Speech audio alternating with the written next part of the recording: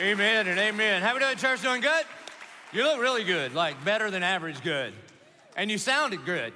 Not as good as the girl that was up here singing. Good job, Lindsay, right? Was that not amazing? Hey, welcome to our Christmas Eve service. Welcome to our candlelight service.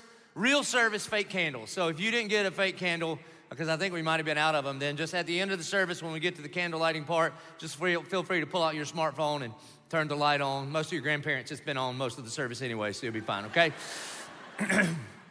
We are in the fourth week of this series called Rescue Mission, and it'll continue on to next week. And you just need to know this whole idea for this series was my wife Gretchen's idea. And I have found that if I just do what she says, life goes much better. Amen, JP? Amen. That's just true, especially at Christmas time. And she said when I was writing this, coming up with the sermon series, like, I don't know, a year and a half ago, she said, you know, you always say that Jesus came on a rescue mission for us, and nothing is a better picture of that rescue mission than the Word becoming flesh, that baby in a manger. And the moment that we get rescued, we become a part of the rescue team. And she said, you should take your podcast and interview our partners that are rescuing other folks in Jesus' name. And so that's what we've been doing. It was all her idea. And when she pitched me the idea, I thought, yeah, this is a really good idea. And a part of the reason at Christmas is because at Christmas time, all of us expect for everything to be made right. We all have this expectation. We sing about it, we're entertained by it, we look forward to it. I mean, this is what we know. We know at Christmas time that Rudolph is going to get to play in the reindeer games. We know that. We know that Buddy will be reconciled with his father and Christmas will be saved. We know that Ralphie will not be subjugated to the bunny outfit, but he will get the Red Ryder BB gun. We are assured of this. We know that Clark will overcome the adversaries which he is related to, and he will get all the lights to work, and he'll get the bonus check to be able to put the pool in. We know that Kevin will be reunited with his parents. We know Clarence gets his wings, and we know that John McClane will throw Hans Gruber out of the window, and he will plummet to the earth and then go straight to hell where he belongs, to the glory of God. That's what we know about Christmas. That's why we love these Christmas movies. But the message of the gospel is that Jesus has not come to make our circumstances right. Jesus has come that we may be made right with God, have a right standing with the Almighty God. That's what the rescue mission is. That the Almighty Sovereign King of the universe that spoke everything into existence, that he sent his only begotten Son, that the Word who was God and was with God in the beginning, that the Word became flesh and dwelt among us, and the King of Kings has invaded our world to ransom you, to pay the price, to take back what is his, and you are his. That's what the rescue mission is. Amen. Now, we've been in this for weeks and weeks and weeks, and what Christmas is all about is this, is that we have been rescued from sin. That we have been rescued from sin. That you and I are, buckle up for this if you're new to church, okay? You and I are sinners. Now, I know that if you're really young, that bothers you a little bit. And the reason it bothers you is because you're a sinner. And you're full of pride and your ego. And you're just like, okay, let me just tell you. I know you're like, no, I don't think you understand, Pastor. I had a kindergarten teacher, and she told me that I'm a snowflake, and I'm puppy's breath, and I'm a Skittle. All right, listen, Skittle. You are a wretched, crooked, and depraved, black-hearted, evil sinner at the core of who you are. Don't believe me? Wait till tomorrow morning. I mean, you're gonna see all kinds of anxiety and insecurity and grief. It's just all gonna be there, is it not? Because here's what we think. This is crazy. This is why we have to do Christmas every year. There's some parents sitting in the room right now, and you've paid some serious coin for something that's wrapped up under your tree right now, and you actually believe that when your child unwraps it, it's gonna change them from the inside out, and they are gonna gush with the appreciation towards you as a parent that you have deserved all the years of their life. And when they don't, when they either break it by 11 o'clock or you forgot the batteries, or they get to 11 and they're like, I'm bored, you think, you wretched little crooked and depraved sinner. That's what you think in here. You don't say it out loud to ruin Christmas again, but you think it in here, right? And what's hilarious is we look down on our kids, like, what is wrong with you? And then all of heaven looks at us, the adults, and goes, you know, you're playing the same game, right? Amen. You're playing the same game. That That even if you get your wildest dreams tomorrow, and the greatest present you could dream of. I mean, if you're one of those couples and you walk outside and somehow it's snowing tomorrow and your spouse bought you a brand new car, which I never understand. How could you make that kind of purchase and not discuss? What kind of tax bracket are you in? I don't know. That's not how we live. And it'll be very exciting for a very short amount of time. And then what happens? It's just your car, man. It can never fully and finally satisfy you. It will keep a McDonald's fry alive, just like the car you're driving now. And eventually your car just smells like you. I don't even know why we're into cars. You can't even see you driving it. It's kind of funny, isn't it? Now, if Santa brings you a Harley, that's different, because Harleys are cool. But you wait till tomorrow. Every single one of us at our core are sinners. Don't believe me? So even if we don't hold ourselves to the standard of God's word, we can't hold ourselves to our own standard. You ever break a promise to you? You ever lie to you? You ever make this promise, if you'll get me out of this one, I will never do it again. I'll never drink that again, take that again. I'll never look at that again. I'll never text him again. I'll never do it again. And you do it again and again and again, right? Every single one of us. Here's how I know it's true. Because we're like a week away from New Year's, when you're gonna make New Year's resolutions. How did last year's work out? Not good. That's why you do the same one over and over and over and over. You see, the reality is every single one of us need a Savior. Amen. And every one of us has a functional Savior, and the thing that you run to is your functional Savior. Some people run to stuff, some people run to relationships, some people think, I got this, which just means you say you're your own Savior. And Jesus is the only one that can save us from our sin. You see, every single one of us have sinned and fallen short of the glory of God. And all sin must be paid for because God is holy and just. It's who he is. But the reason that Jesus is better than Santa is because Santa's just doing naughty and nice. And he only rewards you if you're nice. And Jesus has come to pay for the sin of the naughty, and they're not really nice people. So that's every single one of us. Matthew chapter 1. Matthew chapter 1. There are really 4 different accounts of the Christmas story in the Bible. One's in the book of Revelation. That was kind of weird. It's got dragons and stuff in it. It's cool. One is from an eternal perspective in John chapter 1. One is from Mary's perspective. It's in Luke chapter 2. And then one is from Joseph's perspective in Matthew 1. So that's why the Luke 2 version is like 3 times longer than the Matthew 1 version, because that's Mary and this is Joseph. He just gets right to the point. Here's how his version goes. Now, the birth of Jesus Christ, by the way, if you're new to Bible study, Christ is his title, not his last name. It means the anointed one, the Messiah. Now, the birth of Jesus Christ took place this way. When his mother Mary had been betrothed to Joseph, before they came together, she was found to be with child from the Holy Spirit. This is a big deal. The fact that Mary was a virgin when she gave birth to Jesus is not like mythology. This is theology. This matters a lot. This means this is the only man who was ever born not from the seed of man, not from the seed of Adam. Therefore, according to like Romans chapter 5, he did not inherit this generational disease called sin, but God beget God, and so he was the only one ever born perfect, born without a sin nature. This is why we can sing later in our service, Silent Night, and we will sing, Jesus, Lord, at thy birth. This is a really, really big deal. And her husband Joseph, being a just man and unwilling to put her to shame, resolved to divorce her quietly. But as he considered these things, behold, an angel of the Lord appeared to him in a dream. And what happens in this moment is he gets a very important message from God through an angel that's gonna change his life forever. This is my prayer for you. Now, I'm no angel. Hold your amen, Frank, okay? I'm no angel, but I am a messenger from God. And what I have been praying is, I don't know what kind of Christmas you're having so far, but I am hoping and praying that from God, you would hear a message tonight that Jesus loves you. He came on a rescue mission for you, and that God's got a purpose and a plan for your life. And the good news of that message would change your life forever. And so here's what the angel says. Joseph, son of David, do not fear to take Mary as your wife, for that which is conceived in her is from the Holy Spirit. She will bear a son, and you shall call his name Jesus. For, he's gonna tell him, here's why I want you to name him Jesus. The name Jesus means Savior. They would have pronounced it Yeshua, but it means Savior. For he will save his people from their sins.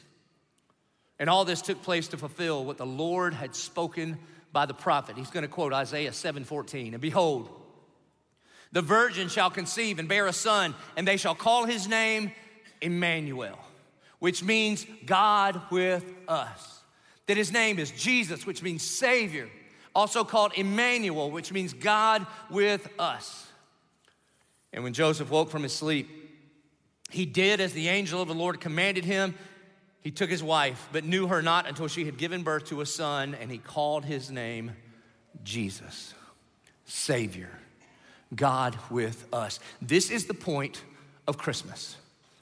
I hope you get all your presents and do all the fun and watch the movies and all that, man. I'm not anti any of those things.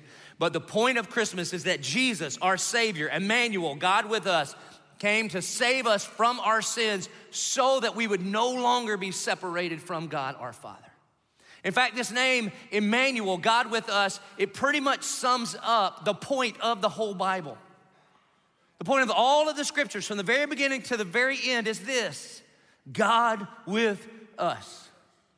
If you go all the way to the beginning, in the book of Genesis, when one God in three persons, God the Father, God the Son, and God the Holy Spirit, in a perfect submitted love relationship with himself, out of an overflow of God's love for God's self, he creates everything that is. And he just speaks it into existence. And then God looks about in all of his creation, and there is nothing like himself. And so he decides to create image bearers, to put his thumbprint on. The Bible says that he gathers together the dust of the earth. That word dust in Hebrew is Adamah. That's where we get the name Adam from. He forms together the first shell of a man, but he's not yet a living being. That's what the Bible says. And then the Bible says that he breathes the breath of life into the nostrils of Adam. He breathes the ruach is the Hebrew word. That word ruach means wind or breath or spirit. And the Bible wants us to know that he's close. He's nostril to nostril, mouth to mouth, face to face with Adam. And when he breathes, and the very first man opens his eyes, and he is face to face with his creator, his heavenly Father, God with us. It's what every single one of us were created for. It's why the temporary things of this world will never fully and finally satisfy. It's why before you eat lunch tomorrow, you will be bored with all the things that were gonna bring you ultimate joy, because they cannot, because you were created for more than that. Amen. It's why that new job, it just can't scratch that itch that you have deep down in your soul. Why? Because you were created to be in a face-to-face relationship with God, God with us. And then God says it's not good for man to be alone, because, a guy like that would just burn the whole place down, so he gives him a wife so he knows what to do good. And then it goes exceedingly well for like one page in my Bible. And then Adam and Eve sin. They reject God. They primarily reject God in two ways. One, through rebellion. Forget you, God. We do what we want, when we want, with who we want. And they reject him with the fruit. And then what they do when they're sin and shame, when they're aware of it, they run and hide. They begin to sew fig leaves together. And then they reject God by religion. We don't need you. By our own good works, we will cover over our sin and shame. And God walks them down into the garden, and he curses them. You see, because sin separates a holy and perfect God from sinful humanity. And when he finds them, he curses the ground that we walk on. He curses Adam, he curses Eve. And when he curses Eve, he says this. He says, I'm going to put enmity between your offspring and this enemy, this snake, this liar, this accuser, this Satan. But there will come a day when someone from your line will show up on the scene, and this enemy will bruise his heel, but he will crush his head. Amen. And then he makes a garment. For the first time in human history, the blood of an animal is shed for the covering of sin. Why? Because sin separates God with us. And for all the rest of the Old Testament, the whole rest of the Old Testament, everybody is waiting for and anticipating the serpent crusher to show up on the scene. And so God, picks a man named Abraham, not because Abraham's awesome, but because God is awesome, gives him a promise and says, I'm gonna bless the whole world through you. He's talking about the serpent crusher is gonna come through his line. Through this crazy series of historical events, God's people find themselves as a slave nation under Pharaoh in Egypt. God finds an unlikely hero named Moses. He goes to Pharaoh, says, let my people go. Through a whole bunch of miracles and plagues, the nation of Israel leave Egypt. They're on their way to the promised land. And as they're wandering around in the desert, God shows up and says, all right, we got a problem here. We have a holy God with an unholy people. What shall we do with this? And so what he does is he gives them the law, all of the Old Testament, the sacrificial system, the 600 plus laws and commandments, the festivals, the holidays, and especially the temple was all set up for one reason, so that people could make atonement, so that unholy people could be with a holy God. All of the old covenant was about God with us. And the reason that God chose Israel is so that they could be a light in a dark place, so that they could be a city on a hill, so that the whole world would see their covenant relationship with the one true God, and that they could share that relationship with those people so that they can know the one true God. And just like religious people have a tendency to do, they began to make it all about the rules and religiosity and turn their backs on the relationship with the one true God. And so by the time you get to Christmas, the very first Christmas, by the time you get to the New Testament, there was this idea of insiders and outsiders, and clean and unclean, and those people and God's people. And then Jesus is going to show up on the scene and says, no. In the beginning was the Word, and the Word was God, and the Word was with God, and the Word put on flesh and moved into the neighborhood, came on a rescue mission, not for good people, not for nice people, not for church people, but for all people. And in the Gospels, Matthew, Mark, Luke, and John, what we get is the Word became flesh, that God became a man, so that men and women could become sons and daughters of God. And this is how he announces it. In Luke chapter 2, here's how we know that this gospel, this good news is for all people. The Bible says this, Luke 2:8, and in the same region, there were shepherds out in the field keeping watch over their flock by night. And an angel of the Lord appeared to them, and the glory of the Lord shone around them, and they were filled with great fear. Now here's the thing, man. If you've been to enough Christmas Eve services or Christmas pageants and you've seen your nephew in like a bathrobe with like a little crook and you're like, aren't sheep great? They're cool in a pageant, not cool in the first century. They were rednecks, not the good kind. They were shady. They couldn't testify in a court of law. Most of them didn't have a permanent address. They weren't even allowed to go into the synagogue. These men were shady. Listen, I do a lot of hunting. I sit around a lot of campfires out in the woods, mostly with good, godly 1122ers, and there's some shady stuff that happens there. You understand what I'm saying? You don't even know what's going on here. And so when the angel shows up and says, behold, have no fear, do you know why they're filled with fear? Because they think, uh-oh, we're busted. Anybody ever get your name called on the intercom when you were like elementary school, middle school? Anybody? I got mine called much times. As often as you would imagine, it was like that. And every single time they're like, please send Joby Martin to the office. Not one time did I think, you know what, I probably want a prize. They probably have a prize for me. Never once. I thought, oh no, they know. And the angels show up on the scene and say, behold. And they go, oh no, he knows. That's what they think. And the angel said to them, fear not, for behold, I bring you good news of great joy that will be for all the people. That when God makes his announcement that the rescue mission has begun and the serpent crusher is on the scene, he does not start with the religious people in Jerusalem. He starts with a group of all people sitting out in the fields. Then listen to this. For unto you is born this day in the city of David a Savior who is Christ the Lord. Not a teacher, not a rabbi, not a miracle worker, not a person that wants to start a religion, but a Savior. Why? Because just like the angel told Joseph, because Jesus has come to save us from our sin, who is Christ the Lord. And this will be a sign for you, and you will find a baby wrapped in swaddling clothes lying in a manger. And then, about 30 years after this moment, Jesus' cousin, John the Baptizer, is out at the Jordan, This guy got crazy facial hair, spends a lot of times in the woods, got this weird Jedi robe on, you know, he's like a homeschool kid, and he's out there yelling at people. I'm pro-homeschool, love you homeschool people, you're the best ever, okay? Well done, don't email me, okay? Email Santa. So, and he's yelling, repent, repent, repent. It's crazy. You can get a group of people together, yell at them long enough, and they'll just show up and listen, okay? And so he's dunking people, preparing people for the Lord, the serpent crusher. And then one day, his cousin, Jesus of Nazareth, shows up, and he says, whoa, whoa, whoa, whoa, behold, there he is. The Lamb of God who's come to take away the sin of the entire world. God with us. And then Jesus begins his teaching ministry, but he was not primarily a teacher. He was teaching us who God is and what it's like to be in a relationship with him. He was also teaching us how we could be made right with God. And he would teach things like this. He would teach that whoever would believe in him, whoever would receive him, would receive the right to be called a son or a daughter of God. He would teach things like this, that God so loved you that he sent Jesus here. And whoever would believe that when Christ died on the cross for them, that they would not perish but would have everlasting life. And he taught that and he taught that, and then he lives this perfect life. And then he goes to the cross, and he doesn't only die for us, he dies instead of us.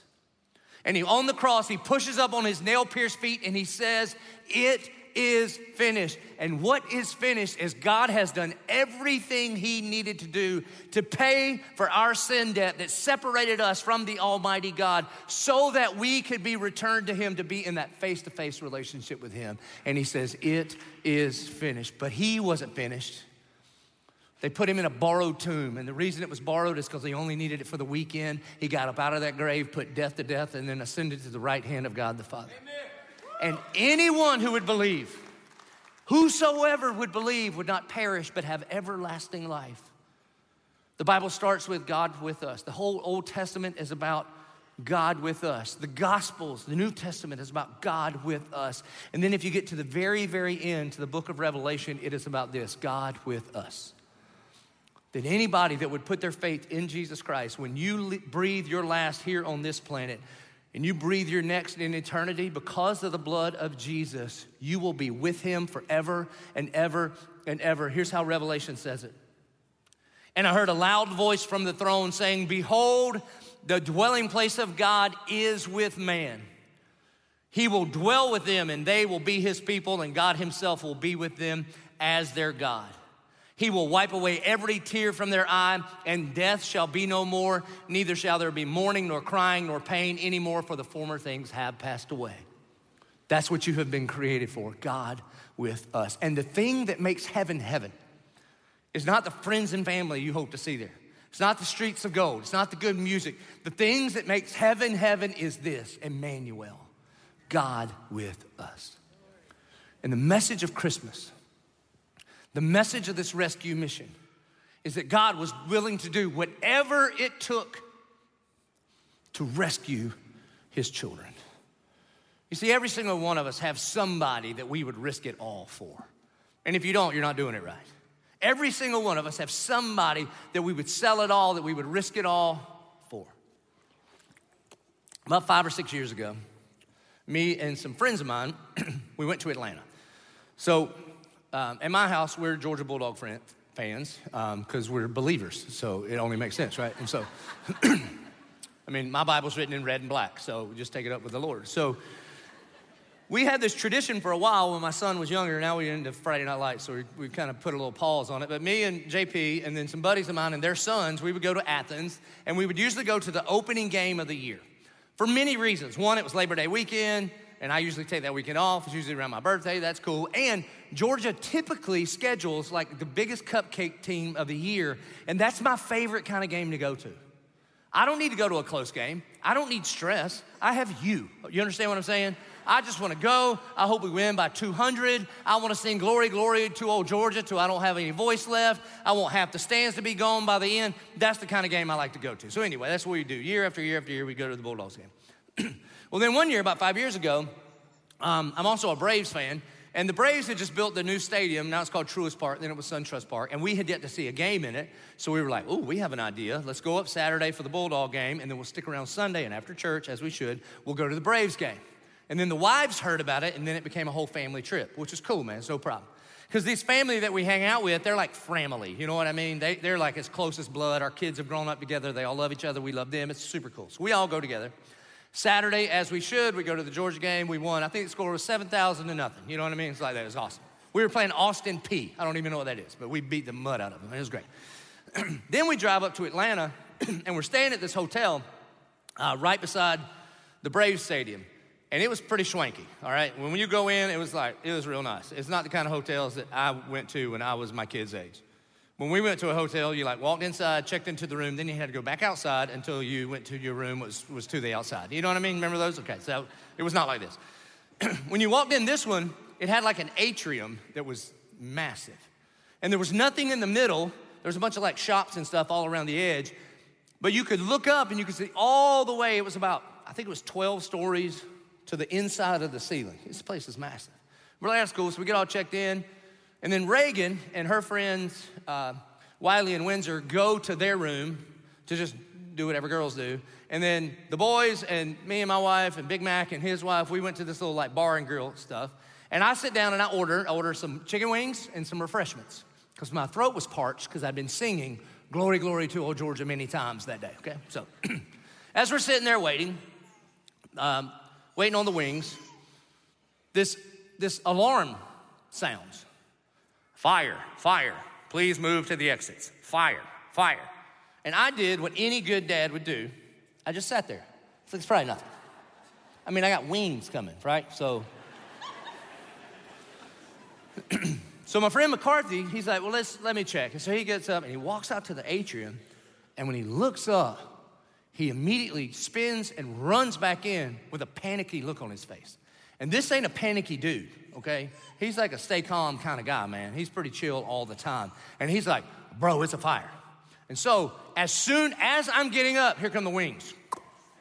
I walk out into the atrium, and when I look up, it's not like a little bit of smoke. It's not like, could that be steam? Smoke and these little fire flashes it's like billowing out of the ceiling. And I think it's 12 stories and my daughter's on the 10th floor. And my mind goes to all the places where every mama and daddy mind goes, right? Oh no.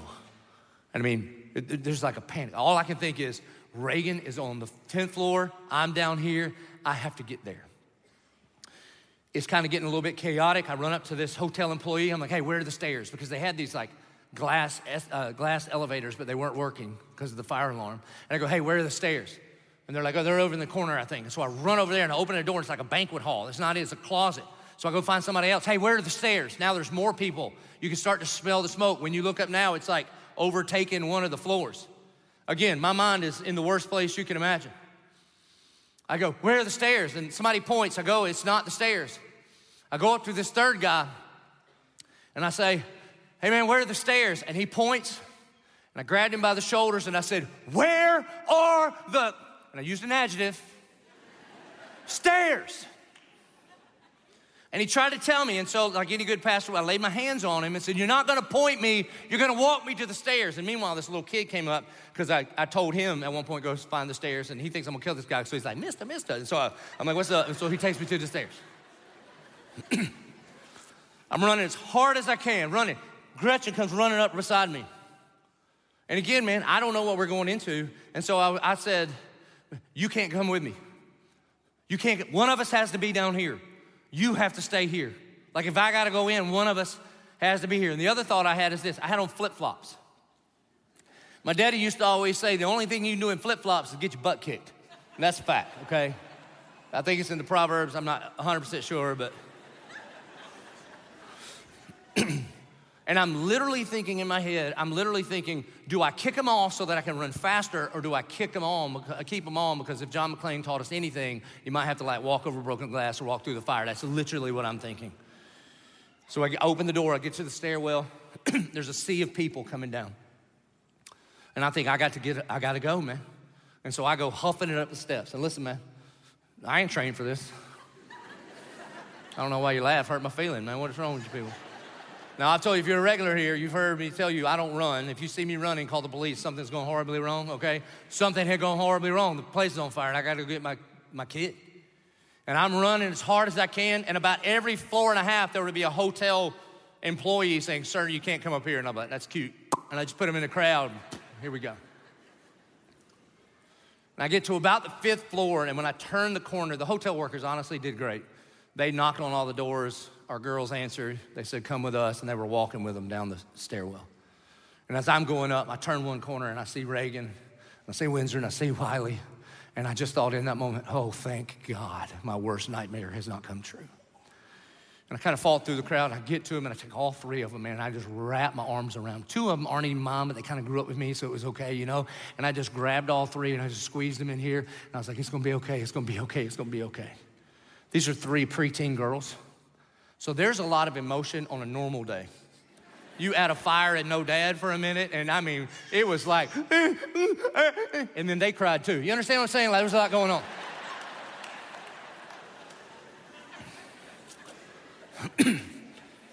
So at this point, man, I kind of huddled up, and we just get in line. We come down with everybody. We get everybody connected with their family. They were standing outside our hotel because it was on fire, so we couldn't go back in. So we went to a wing place because I had my mind set on wings. And as we're sitting at the second wing place, Reagan is still upset, man. She's still emotional. I'm trying to calm her down. I'm like, baby, here's what I need you to know. I don't care what's going on. I don't care what the circumstances are. I don't care where you are or what you've done. There is nothing on this planet that could keep me from coming after you. I would walk through fire for you. Amen. Now, here's the thing, man. There's nothing unique about me as a dad, is there? Every mama, every daddy, every grandparent, every aunt, every uncle would do whatever it takes to go and rescue the kid that you love. That night, we're all laying in bed. We pushed our beds together. So it was like Daytona. We were 4 wide in there, okay? And Reagan says, Daddy, yeah, baby. She says, you would walk through fire for me? Of course I would walk through fire for you. Do you realize that the message of Christmas is just that?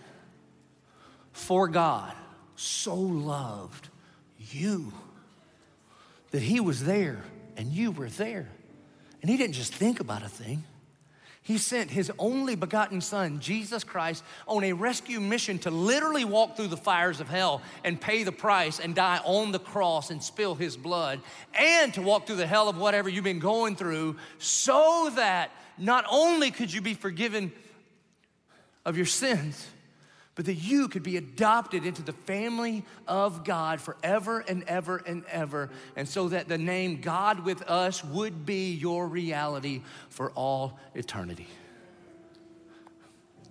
Listen, being a Christian, it ain't easy, but it's simple to put your trust in Jesus. It's as simple as ABC. It's as simple as A, admitting it, I need a Savior. You're right, I need a Savior. My way's not working. I need to be saved from my sins, and I admit it. And I believe that somehow when Christ died on the cross, that counted for me. And if you admit it, you need a Savior, and you believe that Jesus came on a rescue mission for you, then the Bible says that you should confess him as your Lord. And for all who call on the name of the Lord, you will be saved. For anybody that says, all right, God, I need a Savior, here I am, would you save me? Through your son, Jesus Christ, that's a prayer he answers 100% of the time. So I want to give you that opportunity right now. Would you bow your heads? Would you close your eyes? And if you would say, yep, that's me. That's me. I admit it. I don't need to just try harder and do better. I need a Savior. And I believe, I trust that somehow when Christ died on the cross, it counted for me. And in this moment, for the very first time in my life, I am ready to confess him as my Lord and Savior. If that's you, would you lift your hand high where you are and say, Father, here I am, save me. Praise God, praise God. And it's not a hand in the air that saves you. It's Christ's finished work on the cross that accomplishes that. And I praise God for every single one of you right now that are submitting your life to Jesus Christ. Our good and gracious Heavenly Father, God, we love you more than anything. And we thank you that this is love. Not that we love you, but you loved us and you sent your son Jesus on a rescue mission for us. And God, I thank you for the men, for the women, for the children, for the students that right now are receiving the greatest gift of all time, that they are receiving the gift of faith, that they may be forgiven of their sin, adopted into the family with you, and be face to face with you forever and ever and ever. God, we thank you and we praise you. We pray all of this in the good, strong name of Jesus Christ, our Lord and Savior. Amen. Church, would you please stand to your feet as we respond? We respond to the gospel around here because the gospel demands it and God deserves it. And one of the ways that we respond is by prayer, because listen, if you know God as your Father, He loves you and He, like a good dad, wants you. And the Bible instructs us to cast all of our cares upon Him because He cares for us. We have carpets and prayer rails down here. And so whether you want to come and give Him thanks or there is something you need Him to move in your life for, won't you come and pray? And if you're a regular here, this is the time where we bring our tithes and our offerings, that we worship God with our resources by saying, God, you are first and you loved us first by sending your best in your Son, Jesus, so we bring back to you a portion to worship you. Most of us around here do it on the app or online, or you can drop it on the way out in one of the giving boxes. And then we're gonna sing. And if you've got one of these, you can light your candle by turning it on. If you need to use your phone, that's fine. And we're gonna sing Silent Night, Holy Night. And we're gonna proclaim that Jesus was Lord at His birth. So let's pray, let's sing, let's bring, let's respond.